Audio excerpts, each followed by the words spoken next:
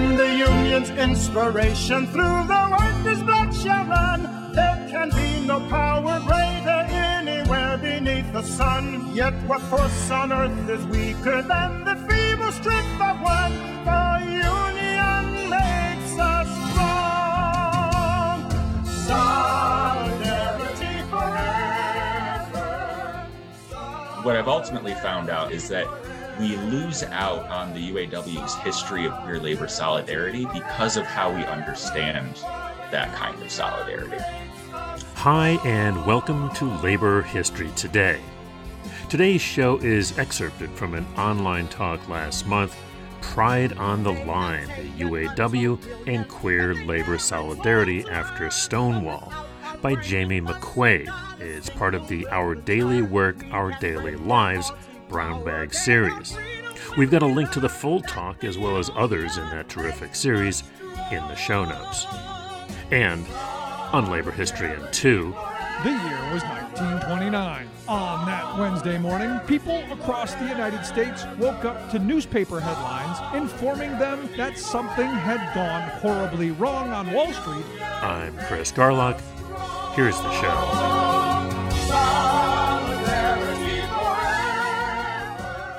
My name is John Beck. Today's Brown Bag, we're very happy to bring back to Lansing Jamie McQuaid. Jamie is a PhD student at Wayne State University, where he got his master's on the way to the doctorate. He was an undergraduate student at Grand Valley State University. His mom, I know from her work on the UAW Local 602 Oral History Project, Cheryl McQuaid. And so we're very, very happy to have Jamie with us. Jamie's going to help us understand a little bit about the whole intersection of the working class and, frankly, at that time, what would have been called queer, which has been broadened dramatically since. His talk today is co-sponsored by the Capital Area Motor Cities Group and the MSU Gender and Sexuality Campus Center. And his topic for the day is Pride on the Line, the UAW and Queer Labor Solidarity After Stonewall. Thank you all for joining me today. This is a kind of a personal story for me. When I was growing up, both of my parents were auto workers. My mom did 30 and out. My dad did a little under a decade to help cover for school. But they always told me, you need to do well in school. You need to go get a degree. We don't want you working in a factory. They would get mad at me when I had bad grades for that reason. But for the longest time, they didn't really understand that one of the reasons I really struggled in school was because I was gay. There was a lot of fear. There was a lot of terror associated with that.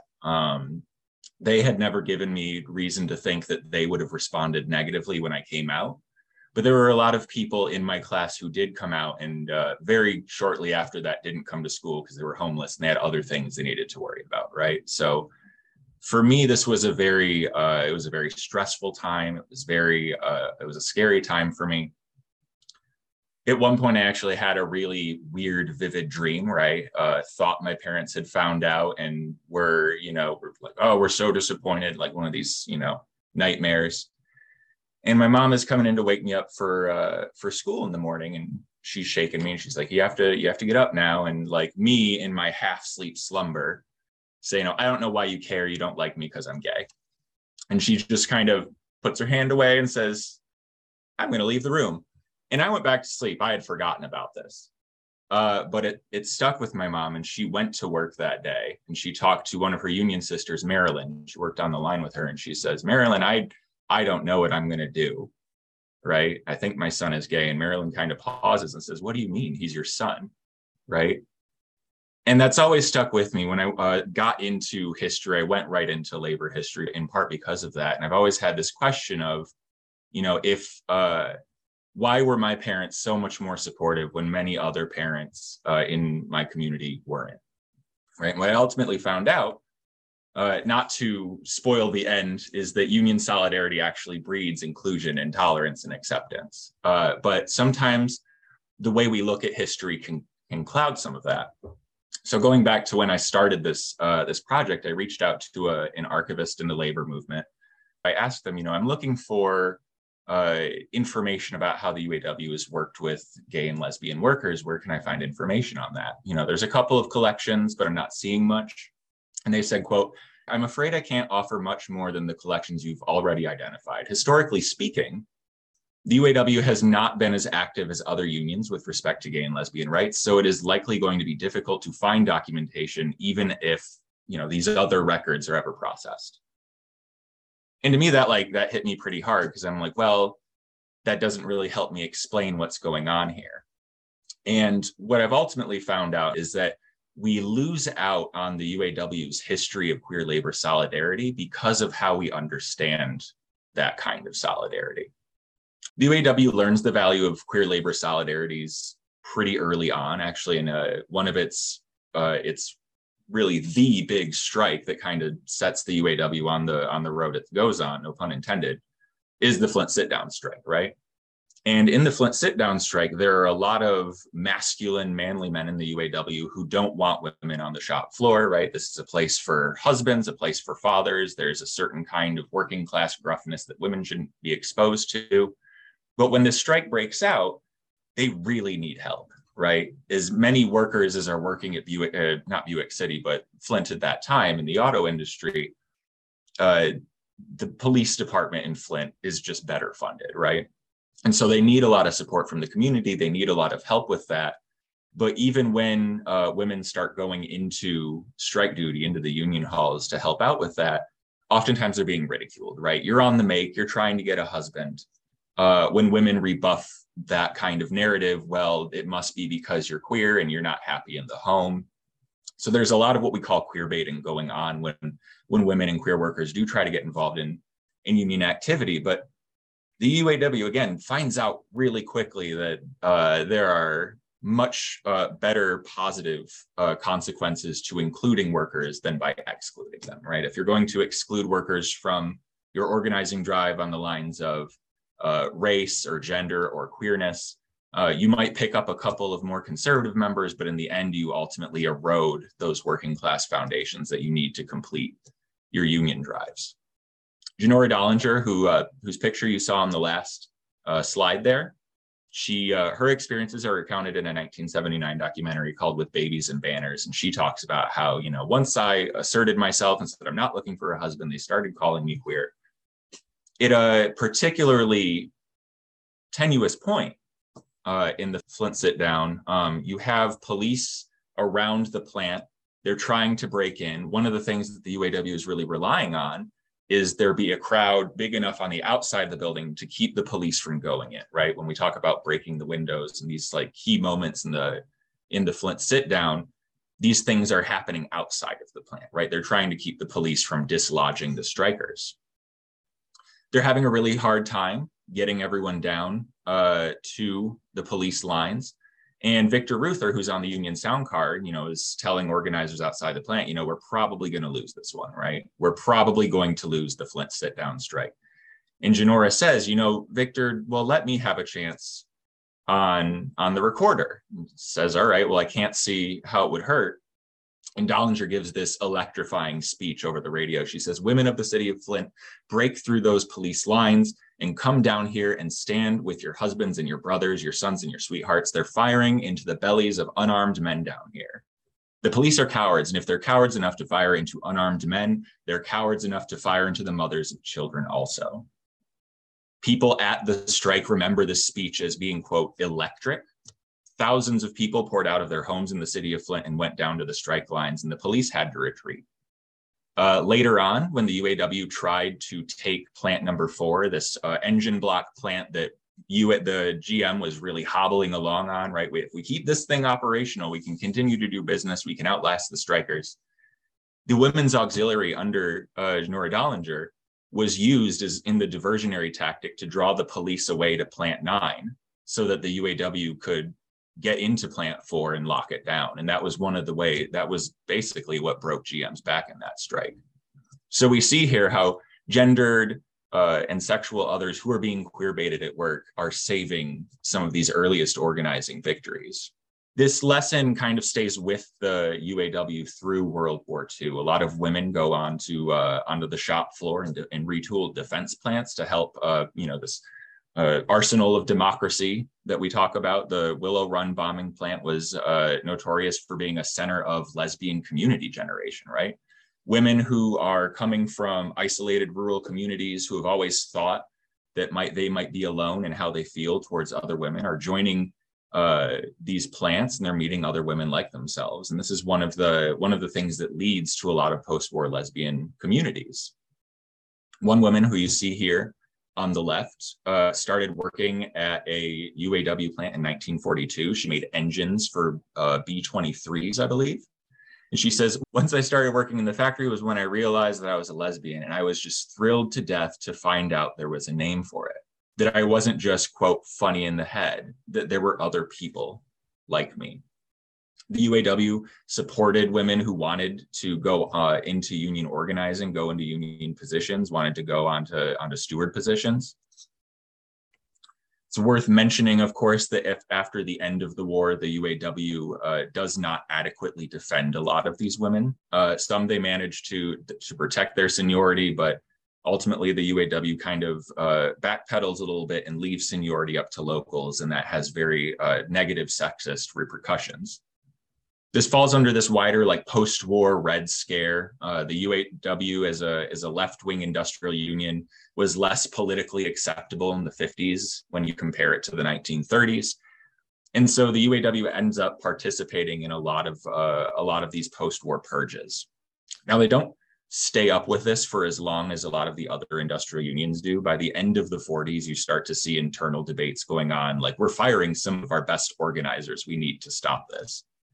But even though in kind of like the 50s and 60s years, a lot of labor historians will sometimes say that the UAW, because it participated in this purging, really ties its hands, right?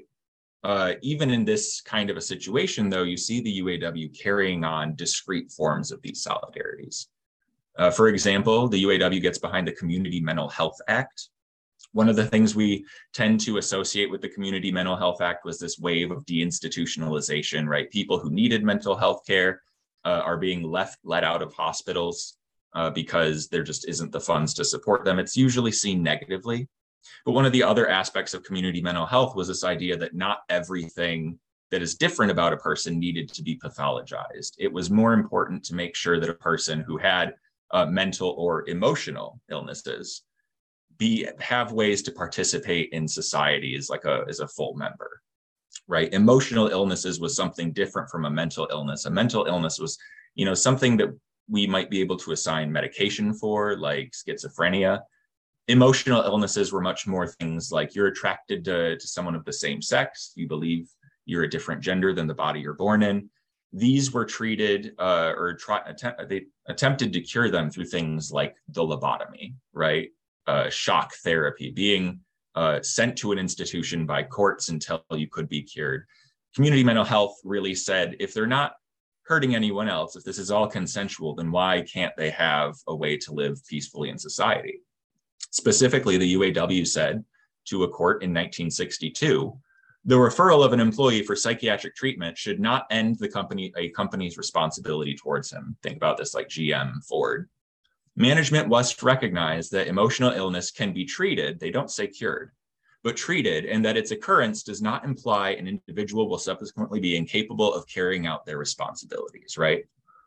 So we don't see the UAW in 1962, 1963 coming out and definitively saying, no, you can't fire gay people, because that language doesn't exist yet.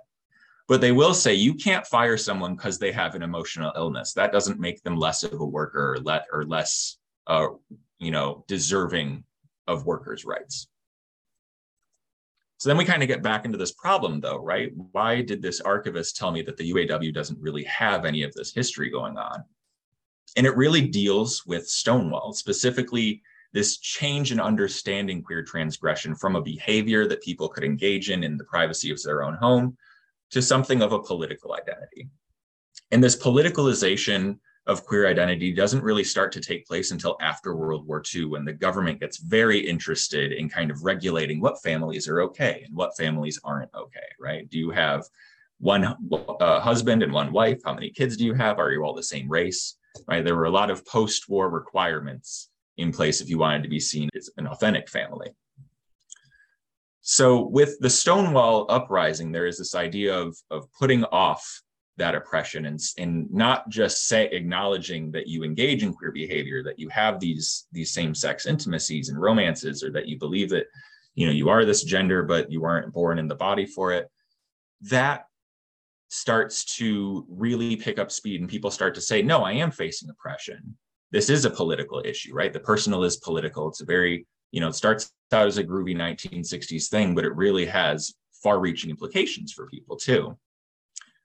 When this is happening, this change is happening in the UAW, the union is going through a lot of very tense moments. The auto industry is changing, for example. You have a government that's increasingly apathetic to kind of labor's interests as it tries to get more business friendly in the face of new competition.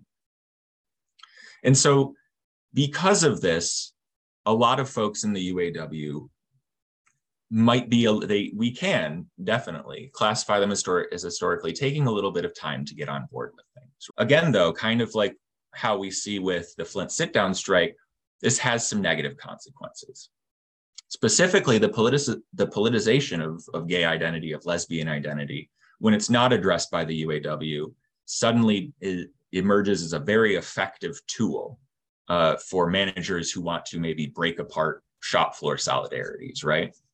I have a quote here that is from someone. He wrote, Joe Schumann wrote an article in the Gay Liberator about his experiences on the shop floor in the auto industry in 1973. And he says, I work in a factory whose workers recently decided to go on strike against a cut in real wages and worsening working conditions, right? We're seeing the speed up happening at this time. We're seeing plants being artificially pushed towards obsolescence so that production can be moved elsewhere if it can't be automated. When our union's contract expired June 1st, we voted about 300 to 15 to strike. Excellent. However, one young worker in the punch press department told me that he was against the strike. He said he didn't mind a little extra work and that those who wanted to strike were just lazy expletives. I think his comment illustrates part of what I believe causes gay oppression. Obviously, my punch press friend believes that to be a real man, the opposite in his mind of a lazy expletive, he has to work enthusiastically. It doesn't matter that he gets no real benefit. He gets the benefit of assuring himself that he isn't this thing, right? Seems to me that this comment is an extreme example of a general pattern which motivates hard work without real rewards. He goes on, this motivation works because most men have some homosexual tendencies. You have that Kinsey scale of 1 to 6. It's not just are you or aren't you. Most men have some kind of homosexual tendencies, and they might be taught to hate and fear that, right? Especially if you're coming of age in a time like the Red Scare, which, if you don't know this, is concurrent with another thing called the Lavender Scare. Very similar thing. One targeted communists, one targeted queer people. The Lavender Scare lasted for much longer. Right, they believe this fear can be conquered by becoming a real man, right? And everyone knows that a real man loves hard work. When managers are able to lean into this, they can divide workers, they can pit workers against each other in an attempt to serve their own interests. Now let's talk about some of this queer labor solidarity after Stonewall. The first instance I want to talk about is about Gary Kapanowski. Now, Gary Kapanowski was a auto worker at Briggs Manufacturing. It's a suburb north of Detroit in Sterling Heights. And Kapanowski went into Briggs Manufacturing once he got out of high school in 1965. And he told me in his oral history, like I would, the fact that I was gay, and he started to use the term gay, it didn't bother a lot of workers. Some it did, but most workers, if they weren't interested, they didn't get upset. They didn't turn it into a thing. They just said, I'm not into that. Well, all of this is going on. There are rumors going around at Briggs that the manufacturing company is going to close the plant. They're going to relocate to somewhere in the Appalachian Mountains. They're going to move the plant somewhere else, and they're going to make people who work at Briggs reapply for much lower wages and without a union. Kapanowski hears about this and he's like, I should really try and get on the bargaining committee because there's another contract coming up. And I don't want that to happen, right? So the company swears up and down, like, we're not moving. We would never move. We love the community here. And so Kapanowski loses this seat. There is a very concession-laden contract put forward that gives the company a lot of rights, requires a lot of mandatory overtime. Not the moment the ink is dry, it does take, it's probably the next day. But very shortly after this new contract is signed, Briggs comes out and says, actually, we're relocating to Knoxville, Tennessee. We're going to build a giant factory out there. And we know we're paying you $5 an hour, but if you would like to reapply, this is in 1972, mind you, these are pretty good wages. If you would like to reapply to work in the non-union plant in Tennessee, you can start out at $2.15 an hour, right? So obviously these workers are upset. They've been lied to. And Kapanowski says, well, we're stuck with the contract we have. Maybe I can run as a shop steward to try and make sure that workers are represented, to make sure that closing benefits, the closing shop arrangement really serves their interest. And so he runs again, this time as shop committee chairman, right? He wants to represent workers and make sure that Briggs is following their end of the contract as they close down this manufacturing plant. He also holds out hope that the UAW will be able to challenge the plant closure in court as under the idea of general welfare under the Constitution. This and ultimately doesn't go anywhere, but he continues fighting for workers. And when his election as shop committee chairman is about to take place, some folks within the company reach out to some members in the administration caucus running against Kapanowski, and they say, we'd like to help you. There's some information that you might be able to use in this election if you don't know about Kapanowski. The day before the election, Kapanowski goes to work at Briggs. He's going to start by going to his locker, get his things, get his coffee going before he punches in. And when he walks into the plant, there are these orange and black flyers written, plastered throughout the building that say Kapanowski is an expletive word. Do you want an expletive word bargaining with management, right? Do you want a limp-wristed expletive representing you on the negotiating table? It's a pretty underhanded tactic. Kapanowski leaves. He's not sure if he's even ever going to go back into work. But some of his friends, Kapanowski is in a reform caucus called the UNC. Some of his friends in the UNC say, no, you need to go in, vote, and see how this election turns out. You aren't beaten yet, don't throw in the towel. And he ultimately agrees, right? I'm going to go in tomorrow with my head held high, and we're going to see where it goes. Workers at Briggs elect him as their chief steward on a 2-to-1 ratio. That's solidarity. The company is not out yet, though. They see what's happening. They see that the workers now have a representative who's going to get litigious on their behalf. And so the company goes to the UAW International. And they say to the UAW International, look, this guy's threatening the contract. If you don't put this local under receivership, the workers are going to get absolutely nothing, right? We've put aside a couple $100,000 to help with their employment transition. But if you don't do something, this guy's out. This is all done, right? UAW is in a little bit of a pickle because even if people at International agree with Kapanowski, there is this emerging trend in US politics where increasingly courts, government officials, they're starting to side against the union on things like this, right? So unfortunately, the UAW does eventually put Kapanowski's local under receivership. They tell Kapanowski, you're not fired or anything, but you're not negotiating with management anymore. That's going to be our job. Kapanowski, again, seems really defeated, right? Is he going to go into work tomorrow? This is pretty embarrassing. He's like, he won this election and he's going up against this company, but now the international of the union is saying, no, you're doing this wrong. Step aside, right? Again, Kapanowski goes back to work a little bit later in the day. I'm not going to get there right at punch, whatever.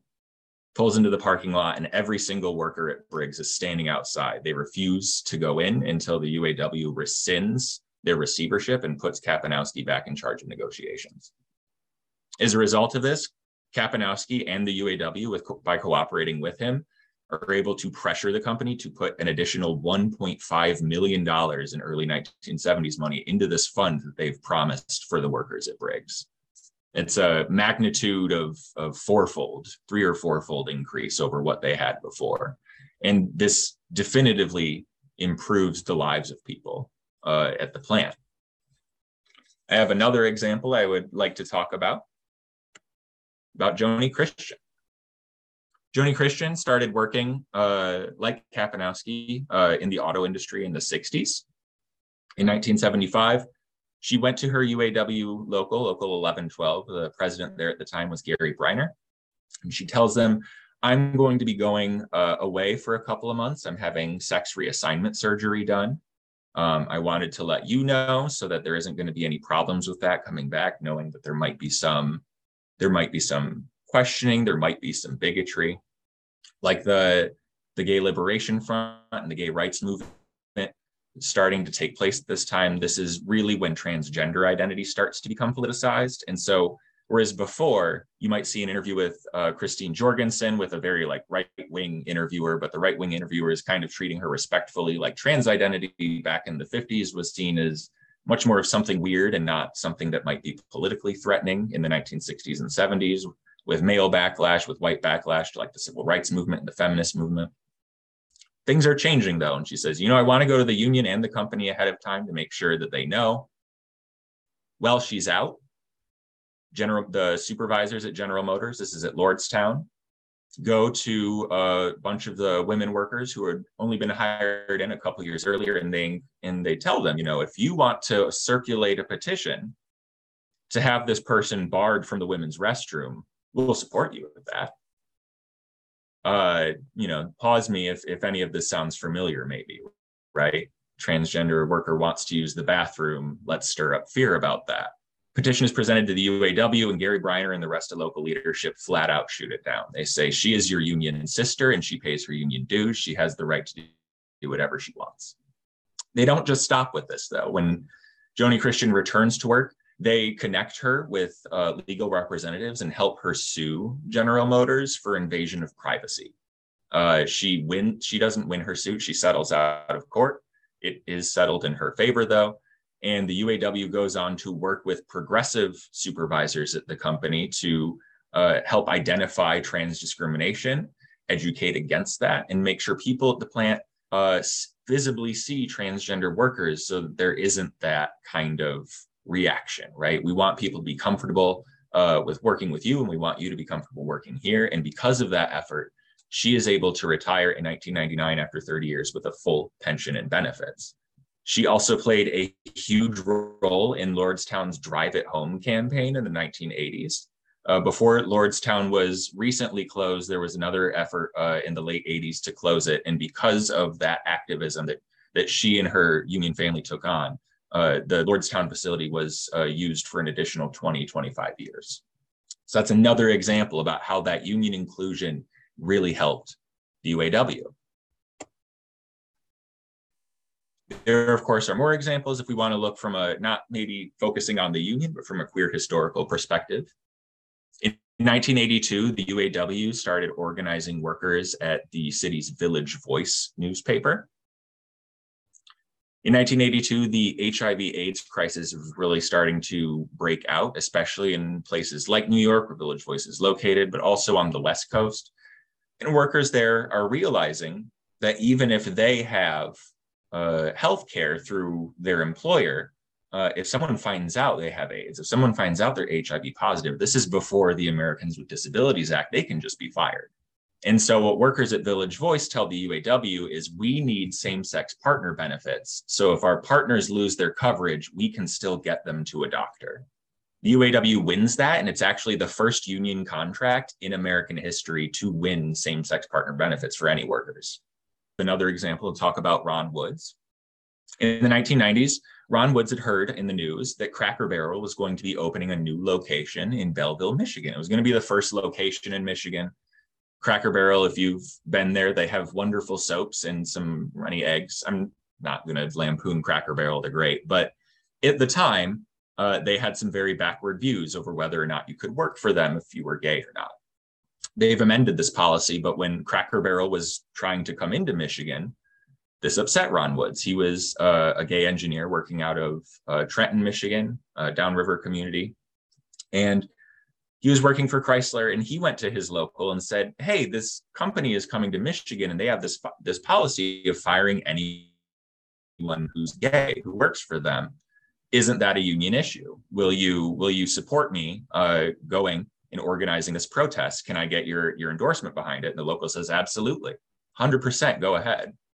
So Ron Woods organizes what becomes the largest gay rights protest in the state of Michigan history. Hundreds of people show up at this Cracker Barrel for its opening weekend, and riot police have to be called to keep order. Ron Woods' picture is circulated in the Detroit Free Press.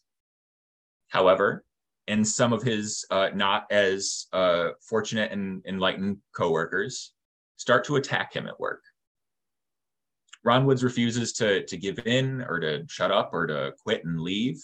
He continues to hold the union local to task and say, I'm being discriminated against here. Chrysler's not doing anything when they should be protecting workers from this kind of harassment. And ultimately, he and some other very committed rank and file activists get the union to officially add sexual orientation onto its non-discrimination clause in its contract in 1992. What do we take away from all this, right? What do we benefit from learning this history? We learned a couple things. First is that the labor movement is stronger when it is inclusive and democratic. I want to stress democratic. I haven't followed up because this is a little post-2000, but we also see a lot of queer organizers and LGBTQ rank and file workers who were involved in the UAWD, right? The one member, one vote push in the UAW. There is a heavy hand in that. That made the union stronger. The labor movement is stronger when it protects the rights of its militant organizers. If you fire everyone in the 50s because the government doesn't like them, it's going to be really hard to keep that momentum going. The labor movement is stronger when it pushes against boundaries and constantly asks what more is possible for working class people. And lastly, the labor movement is stronger with queer people in it. A very good friend of mine once told me that citation is memory. Citation is how we acknowledge our debt to those who came before, those who helped us find our way when the way was obscured because we deviated from the paths we were told to follow. I'm Rick Smith, and this is Labor History in 2.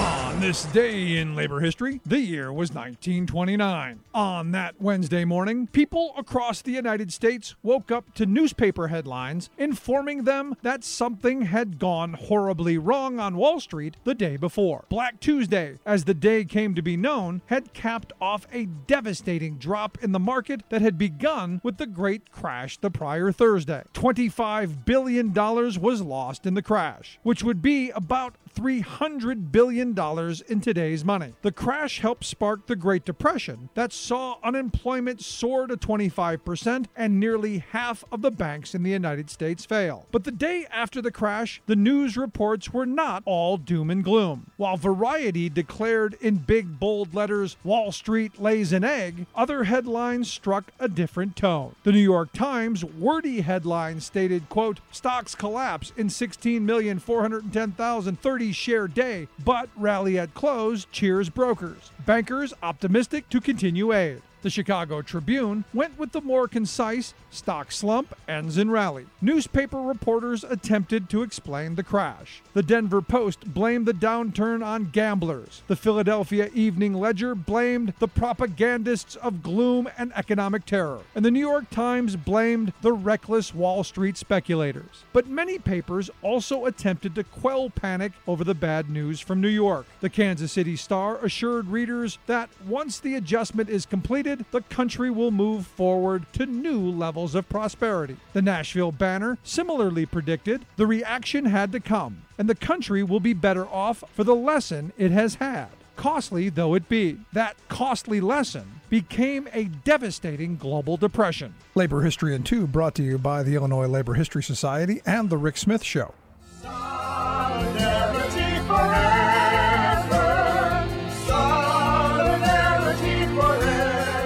That's it for this week's edition of Labor History Today. You can subscribe on your favorite podcast app. Please like it, pass it along, and leave a review. That really helps folks to find the show. Labor History in 2 is a partnership between the Illinois Labor History Society and The Rick Smith Show, a labor-themed radio show out of Pennsylvania.